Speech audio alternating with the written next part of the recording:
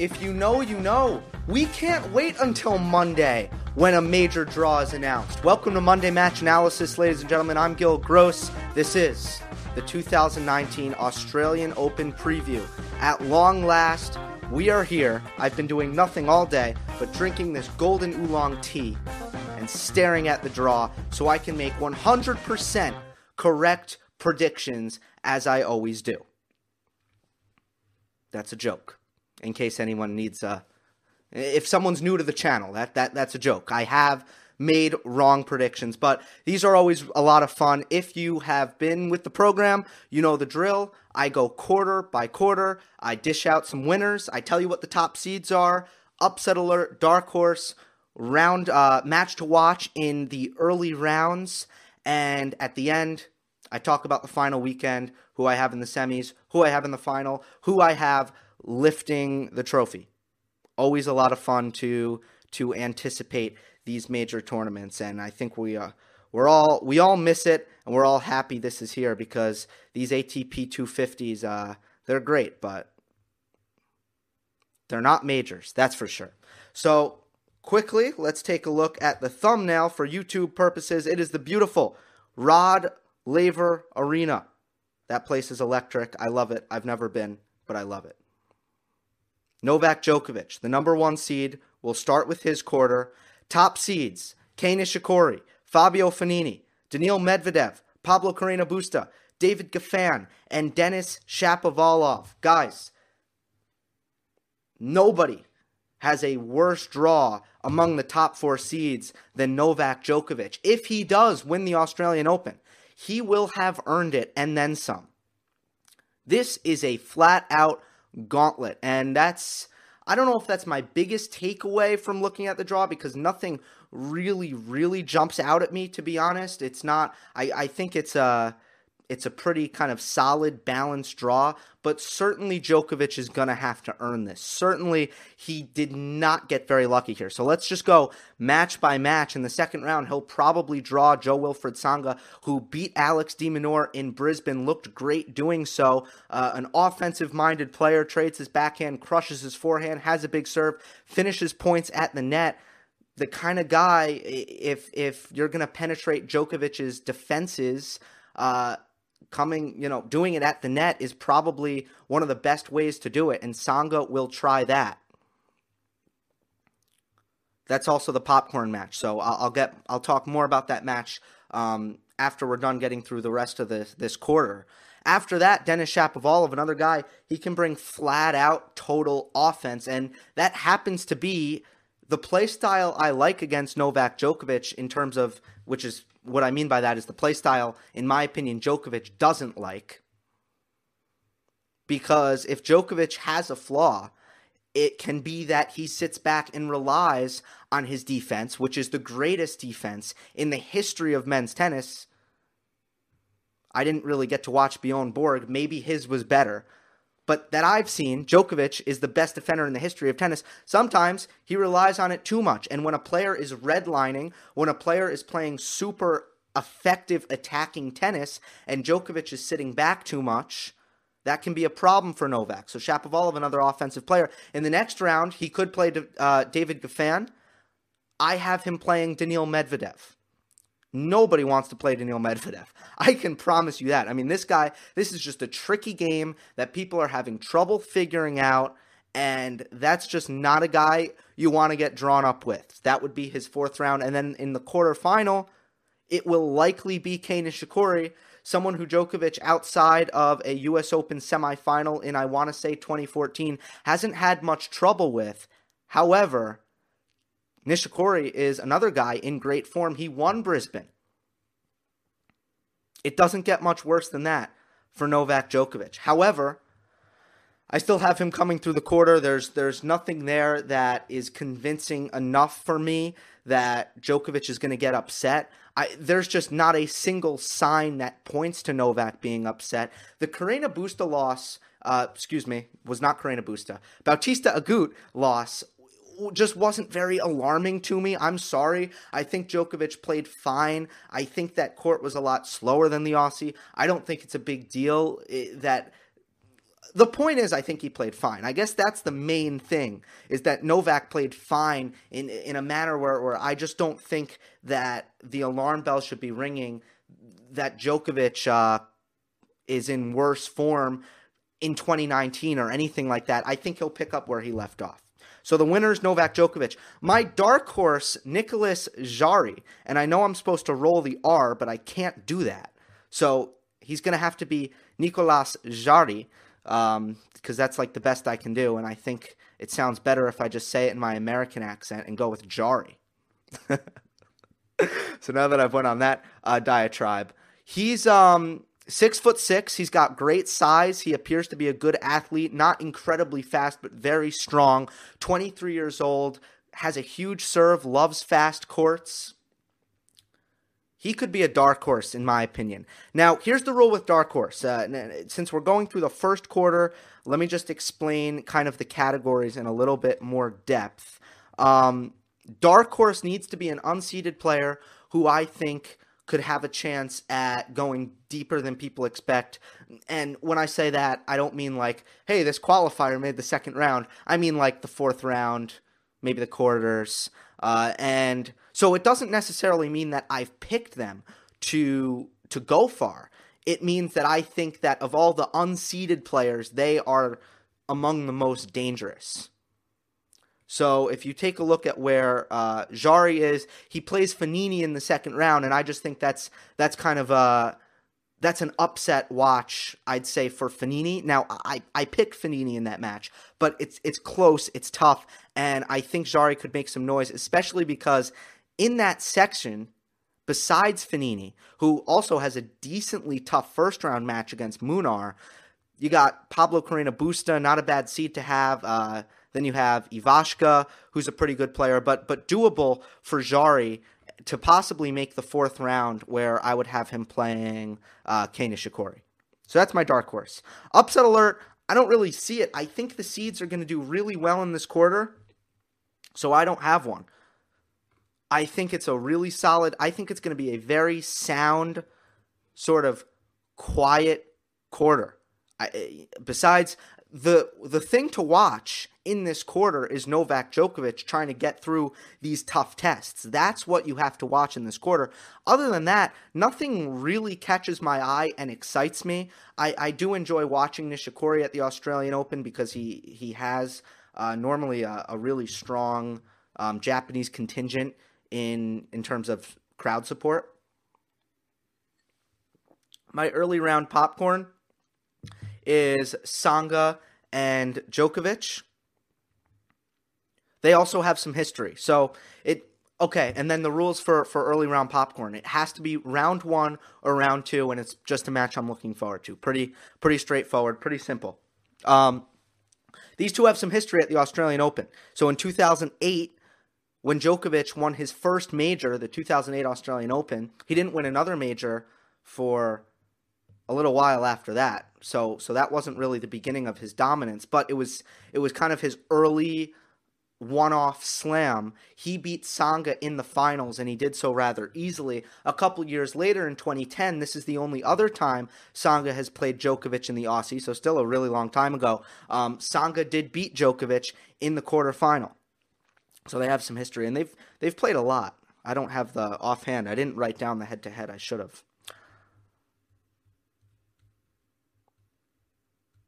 But that's certainly an interesting matchup. I mentioned that I do think stylistically, and Bautista Agut is an exception when it comes to players that I think are concerning for Djokovic. It's not so much players who are going to play his game, kind of a similar game, and I think this is often the case. Like, I think Federer struggles more so against grinders than shot makers. And I think Djokovic, who's a little bit more on the grinder end of the spectrum, will struggle more against shot makers than fellow grinders. So I would look at matches like Khachanov and Tsitsipas last year as, and of course, both best of 3 matches, not best of 5. I would look at matches like that would give an informed Novak Djokovic a little bit more trouble. Out of form, kind of Taro Daniel, Marco Cecchinato matches, those don't count, those notwithstanding, because Novak was just so listless at that time. Okay, it's time to move on. I talk too much. Sasha Zverev's quarter. He has to deal with Dominic Thiem, Borna Coric, Milos Raonic, and the aforementioned Marco Cecchinato. And this is a really tough quarter for me. I'm undecided on a lot of things. It's a quarter that I'm pretty interested in. The only thing I'm really confident about is that Sasha Zverev doesn't get through. There's been a few injury rumblings with Zverev. He had to pull out of his tune-up. He took a really hard fall and grabbed his ankle practicing at the Aussie Open. And there's just swirling rumors that he's not 100% with his health. And, it doesn't need to be swirling rumors. I mean, he pulled out of his tune-up, and that's all you need to know. And here's the thing. Zverev has mental hurdles to overcome in best-of-5 Grand Slam format. He does. He has mental hurdles to overcome. If he has physical hurdles as well to overcome, it is merely impossible, in my estimation, to overcome both of those things at the same time. So that becomes a very simple equation for me with Sasha Zverev. If he has any doubts about the state of his body, he has no chance, because even if he was 100% healthy and feeling good, he will already have doubts based on his Grand Slam history. I'm not feeling it for Sasha Zverev, not to mention I don't like him on fast courts as much. I'd be much more hopeful for the French, for the US Open. I don't like him on fast courts. He gets too passive. I think he can get that out of his tendencies, but on fast courts, he sits back too much in neutral baseline rallies. He just sits back too much. His forehand doesn't do enough. So the only thing I'm confident about in this quarter is that Sasha Zverev does not make it out of the quarter.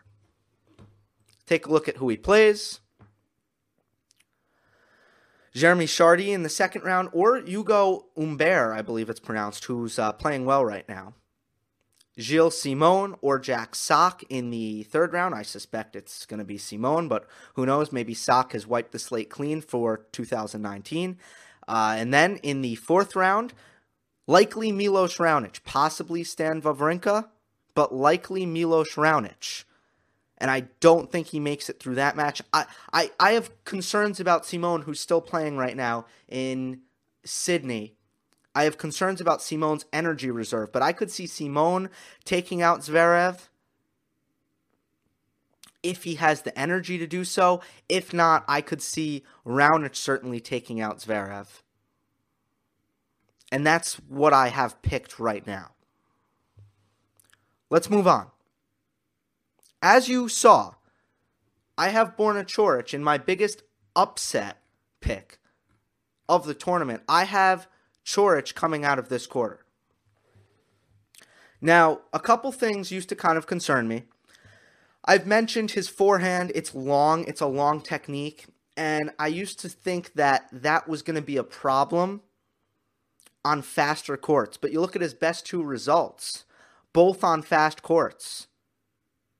On grass, beating Roger Federer to win the title in, I always get Halle and Stuttgart mixed up, but one of those, and I apologize. But the tune-up before Wimbledon, he won that. And then Shanghai, great results there, losing to Djokovic in the final. His best two results are on ultra-fast courts. The puzzling thing is, Borna Coric has never won a match at the Australian Open. I can't read into that. I think as soon as he gets one under his belt, that will kind of be behind him. It's a strange stat, but I don't really think... my tendency is to say, throw that out the garbage. That doesn't mean anything. He's got a great draw. I've mentioned, in my opinion, his breakout season is this season. I think this is the year for him. Let's take a look. So Steve Darcy in the first round. That's a pretty friendly first-round matchup. Martin Fucsovics in the second round. This is the one that I think will likely be a battle. I mean, that's a tough guy to draw in the second round. Fucsovics is playing, I mean, he's a good player. He's a top 40 player. Played Djokovic pretty tight in Doha. So that's a tough one. Then in the third round, his seed, the closest seed to him is Marco Cecchinato, who, and I'm sorry to all my Italian friends, and I have many of them who follow this channel, and I love you guys, but Marco Cecchinato probably shouldn't be seeded at this tournament. He has such an inflated ranking right now, or at least on a hard court. On a fast hard court, his ranking, or his seeding, I should really say more specifically, is extremely inflated. So that's a great seed to have for Borna Coric. I actually have Filip Krajinovic, Serbian, taking out Cecchinato anyways. Then he'd face Dominic Thiem, a guy who has not looked good. I believe he lost to Herbert, I think, in Pune first round. Herbert is practically a double specialist, known to pull off some upsets sometimes for some reason. I don't know why, but he does sometimes. Thiem lost to him. That's not a good way to start 2019, of course. And these courts are just a little bit too fast for Dominic's liking. So that's not a bad top 10 seed for Borna Coric. And then in the quarters, Raonic and Zverev, or Zverev rather. And Raonic is tough. It's a tough one, but at that point, we're talking about the quarterfinals. And I just favor Coric as a guy who can maybe be a little bit mentally tougher in that spot. That's a tough one to pick, though. I'd have to see form. That quarterfinal match is tough. But that's why I'm leaning towards Borna Coric. Dark horse, I mentioned that Martin Fucsovics could be dangerous because everything I said about Coric and how good his draw is, the same would apply if Fucsovics was able to beat Coric in the second round. And then the other dark horse, Stan Wawrinka, looking pretty good, especially the ball striking. The movement, the tough thing with evaluating Stan's movement is it was never that good. But that's actually a good thing. When it comes to Stan's prospects, his ability to play high-level tennis coming back from this injury, he never really relied on the movement. So I don't think it's back, and sometimes I see him hit shots on the run where I feel like he's just not planting hard enough and just not getting low enough, little things like that. But for the most part, he looks pretty good out there. So unseeded can make a run. He fits the criteria perfectly for this dark horse category. Upset alert is Sasha Zverev. I already talked about why. And two early popcorn matches for this quarter. Nick Kyrgios versus Milos Raonic in round one. That'll be really fun. And that I failed to mention as another reason why Borna Coric's draw can completely open up, because that match should be low margin, a couple of tie breaks. Imagine Nick Kyrgios wins that match. He's not reliable, even if he does, to get to the quarterfinal. And now Coric could have another easy quarterfinal matchup. So the Red Sea would really open for Borna Coric if Kyrgios won that match, and I think that match is going to be tough. The other one in round one is Benoit Paire against Dominic Thiem. Paire's always just a really tricky guy. And I'm looking forward to that match because stylistically, it's two guys who have very distinct styles. And, Thiem is he's like Nadal in the sense, less so now. Nadal has kind of become more versatile. But Thiem is brute force from the back of the court. And Benoit Paire is very much so predicated around touch, feel, finesse, eloquence. I don't know. I like that stylistically. Let's move on to Roger Federer, the number 3 seed. Marin Cilic, Karen Khachanov, Stefanos Tsitsipas, Basilashvili, Bautista Agut, all top seeds that Federer will need to get through in order to come out of this quarter. Well, he won't need to get through all of them, but you know what I mean. I do have Roger Federer coming out of this quarter. The one thing that jumps out to me by looking at this quarter is it's like they took the most powerful players and put them all in the same quarter. For the most part, I think that works to Federer's favor. So let's go through Federer's path. Here's how I see it. So I have or I don't have. He will play Istomin in the first round, unless one of the lucky losers gets lucky and Istomin pulls out. He'll play Istomin in the first round, friendly first round matchup for Federer. Then he'll play a qualifier in the second round, a really tantalizing first round matchup between unknown qualifier and unknown qualifier. Federer will play the winner of that matchup. I'm not saying that they're unknown. It's just we don't know who they are yet. Just to clarify, because I have great respect for anyone who can qualify for a Grand Slam tournament. So I thought I'd just clarify that.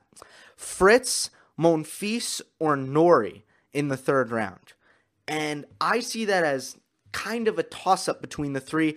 Monfils is the seeded player among that bunch. He's the 30 seed. Norrie just beat Fritz, but I think Fritz actually avenges that match and wins it. And I actually have Fritz overcoming Monfils in the next round as well. I might change that because I'm kind of 50-50 on that. But nonetheless, whoever gets through that, Federer should feel okay about that. Then Basilashvili or Tsitsipas in the fourth round, two guys with major power. Interestingly enough, just from what I've saw, I don't know how... I haven't loved what I've seen from Tsitsipas form-wise. It just doesn't look like... This is a conversation for another time, and I don't really want to dig into this too heavy before I see a bigger sample size, but my initial impressions for Tsitsipas in 2019 is he still needs a bit more polishing, and I just think Basilashvili on these courts, as big as he hits, it's going to take good veteran savvy to be able to deal with that. Rhythmically, that's a difficult position to be in, and I just don't think Tsitsipas is going to handle that as well as maybe someone who has been there, done that, will handle that. So I actually have Basilashvili in a bit of an upset there, taking out Tsitsipas. For Federer, again, someone who is wonderful at absorbing pace, someone who is completely fine playing without much rhythm, someone who is completely fine playing without much margin, he shouldn't have any problems against Basilashvili.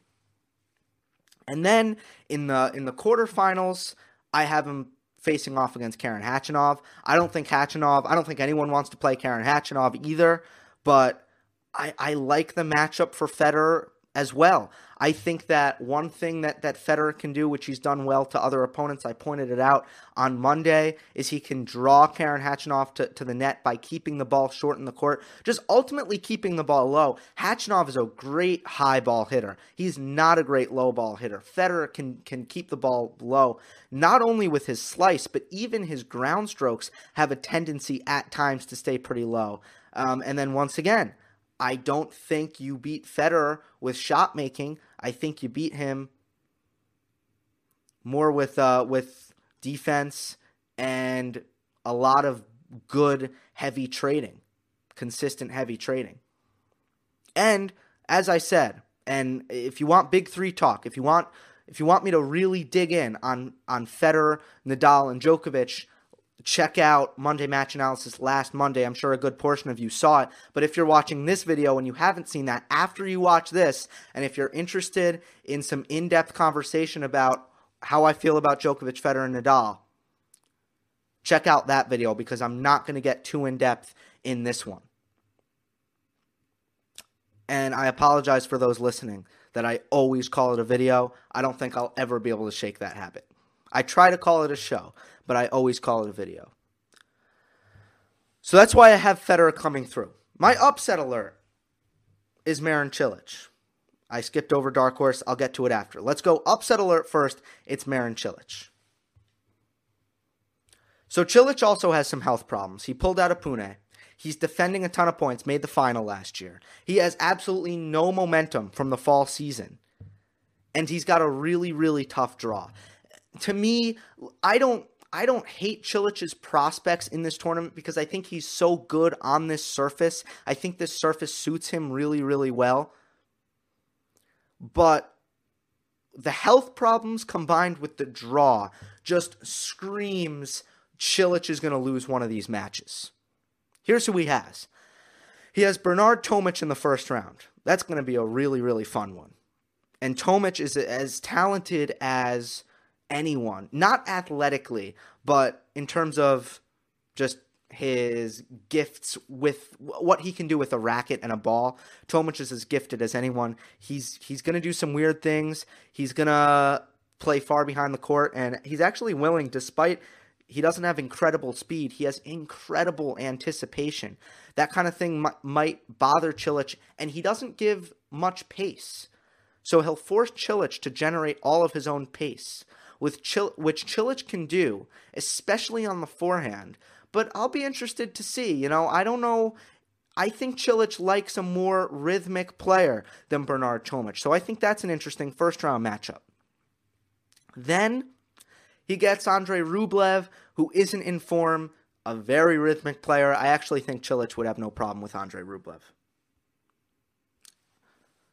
Fernando Verdasco in the next round. And I have Verdasco taking Cilic out. I just think at that point, maybe too many body blows. Verdasco's a guy who can force Cilic to defend a lot, can put him on the back foot, and if you make too many errors against Verdasco, you're going to be in big trouble because Verdasco is going to take a lot of points from you. Verdasco is going to do a lot of dictating. It doesn't matter who you are. So you have to play a clean match. And if there's one thing you can't always trust Marin Cilic to do, it's play a clean match and limit those errors. Karen Khachanov, if he gets through Verdasco in the next round, once again, similar to Verdasco, that would be an all-out slugfest where whoever made less errors would probably win the match. That's the kind of match that is when you have two guys, they're just going to bomb serve, bomb ground strokes, and I don't love Cilic in that kind of matchup.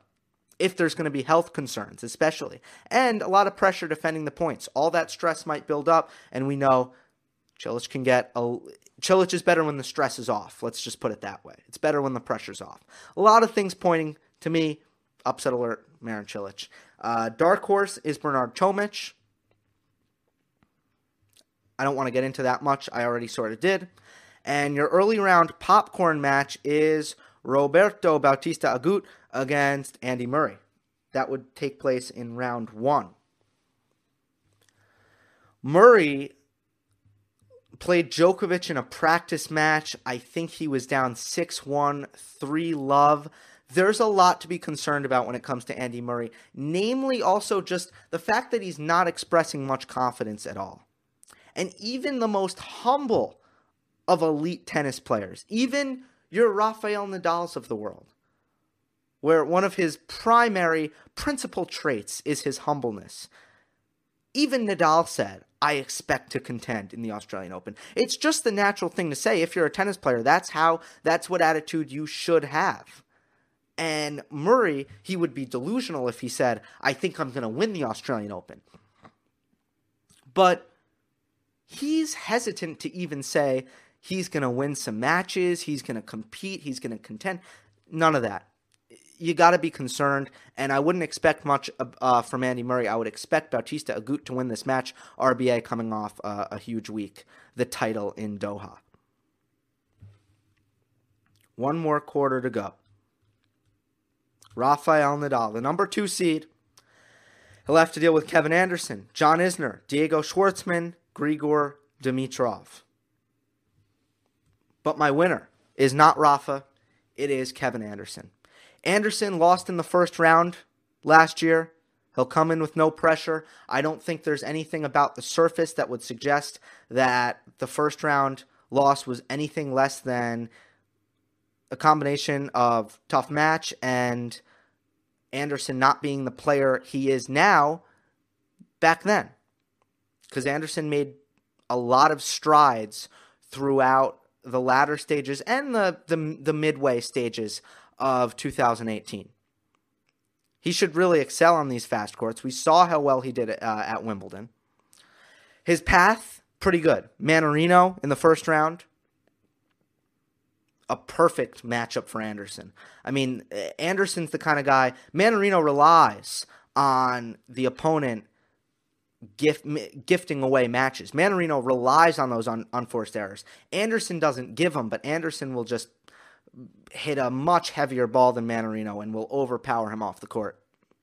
Tiafoe in the second round, not in very good form at all, and I wouldn't expect Anderson to have much trouble with that one.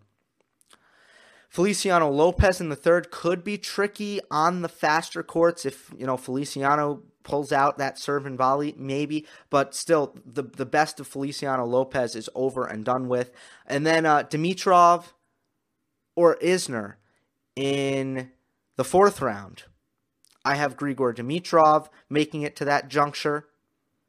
And Anderson plays Grigor Dimitrov pretty well. Another player gives Anderson great rhythm. Anderson's just stronger. They do a lot of trading, and at the end of the day, Anderson has a huge serve advantage and neutral baseline rallies. Grigor just doesn't get enough of an edge. He doesn't do enough there. He's not creative enough. Anderson isn't creative either. Neither of them are. So where the match swings is just on raw ball striking ability, and Anderson generally hits a heavy ball and serves much bigger.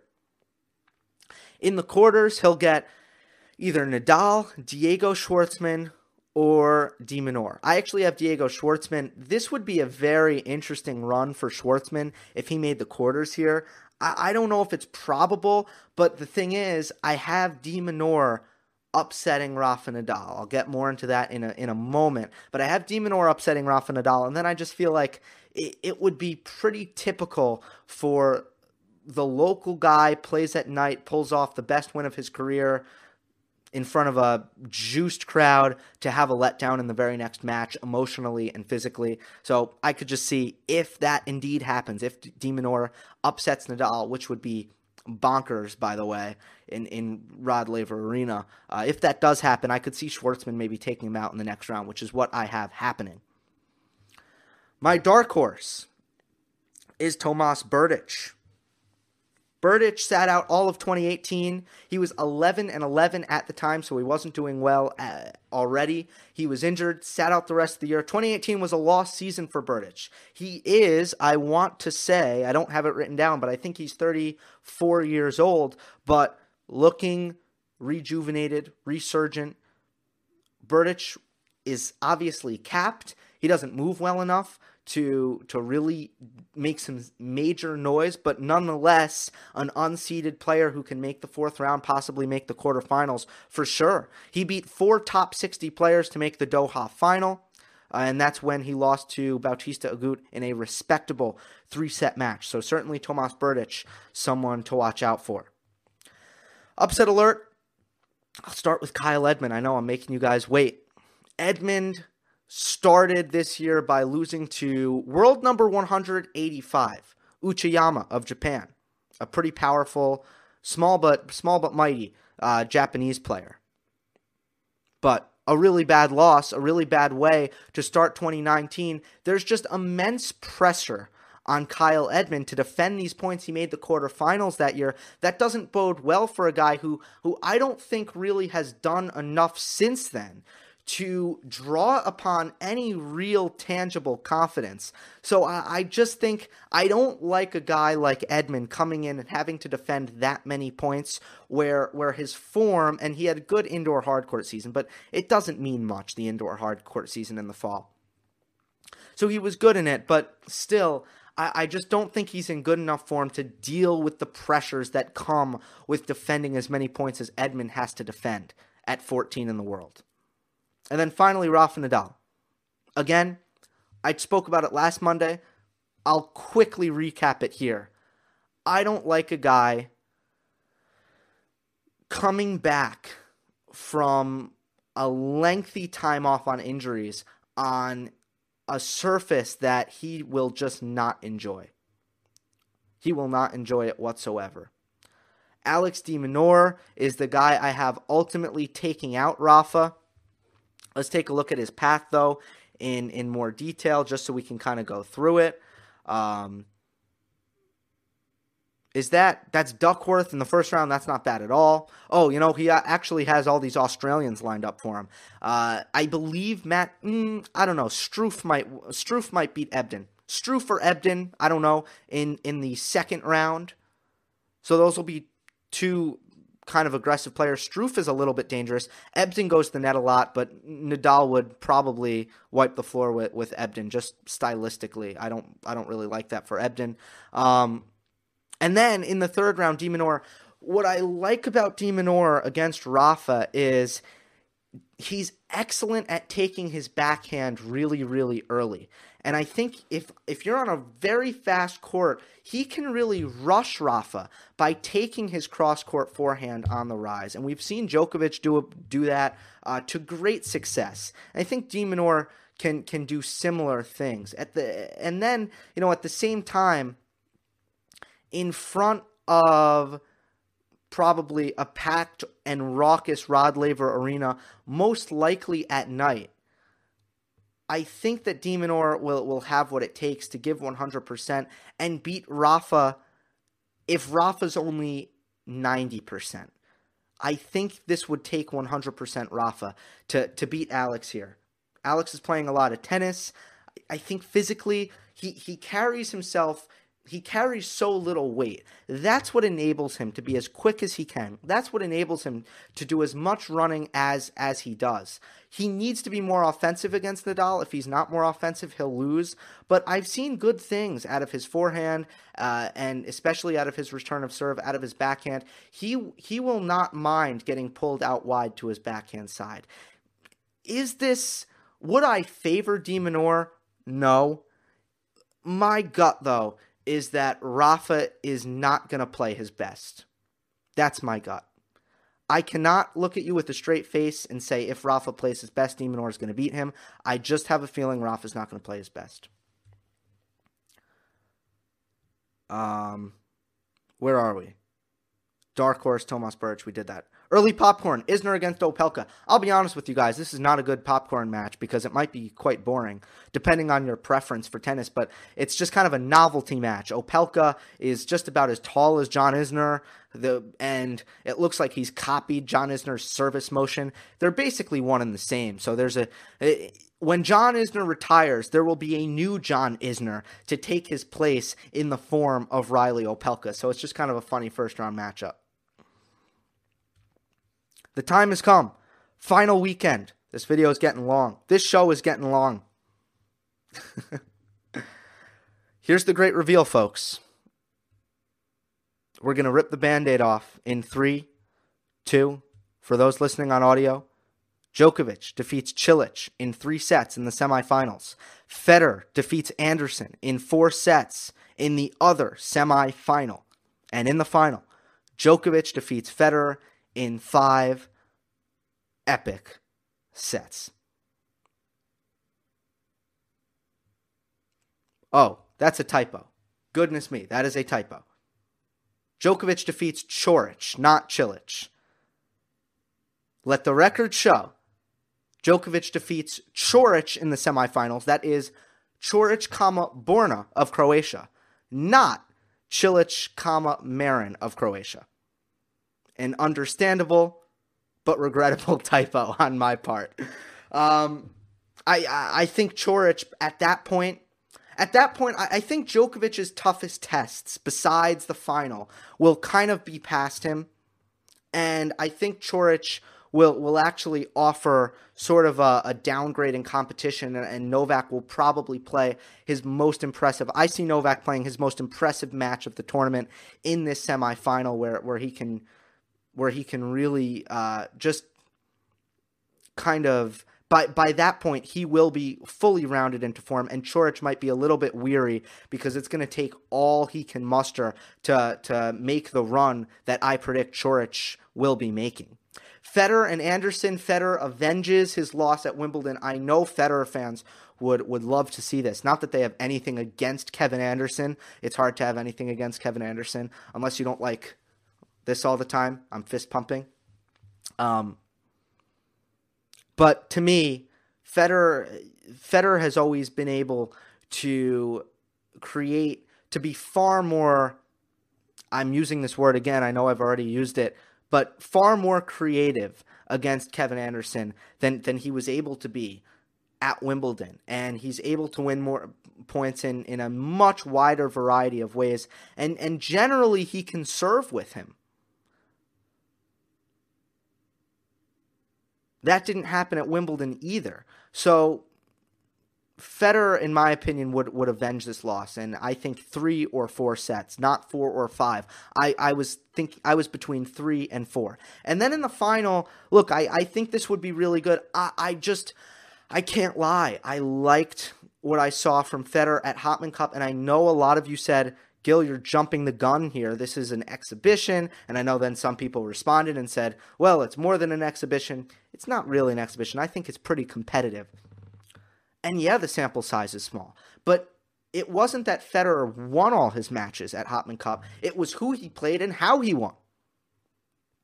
I can't help but think that this is a revitalized Roger Federer who's going to do a lot offensively, but in the matchup against Novak Djokovic, as we've seen, Djokovic has a lot more margin. Djokovic's game, and I'm not going to preview a match here that probably, and I mean probably as in the odds are against, you would get plus money on this matchup happening. But you got to lean Novak Djokovic in the form he's in.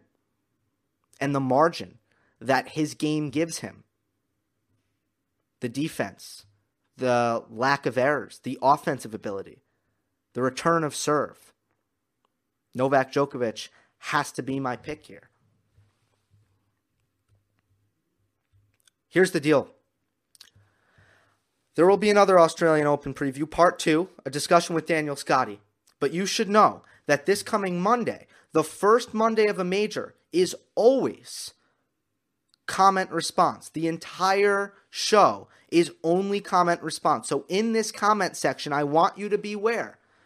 If you have things to say, if you have interesting things to say, if you have interesting questions, they will most likely be featured on Monday's show. And whenever I ask you guys, whenever I challenge you guys, you always rise to the occasion with interesting comments. So a heads up, next Monday's show will be comment response. So bring your best stuff in this comment section. Hope you enjoyed. Don't forget to subscribe. I'll see you next time.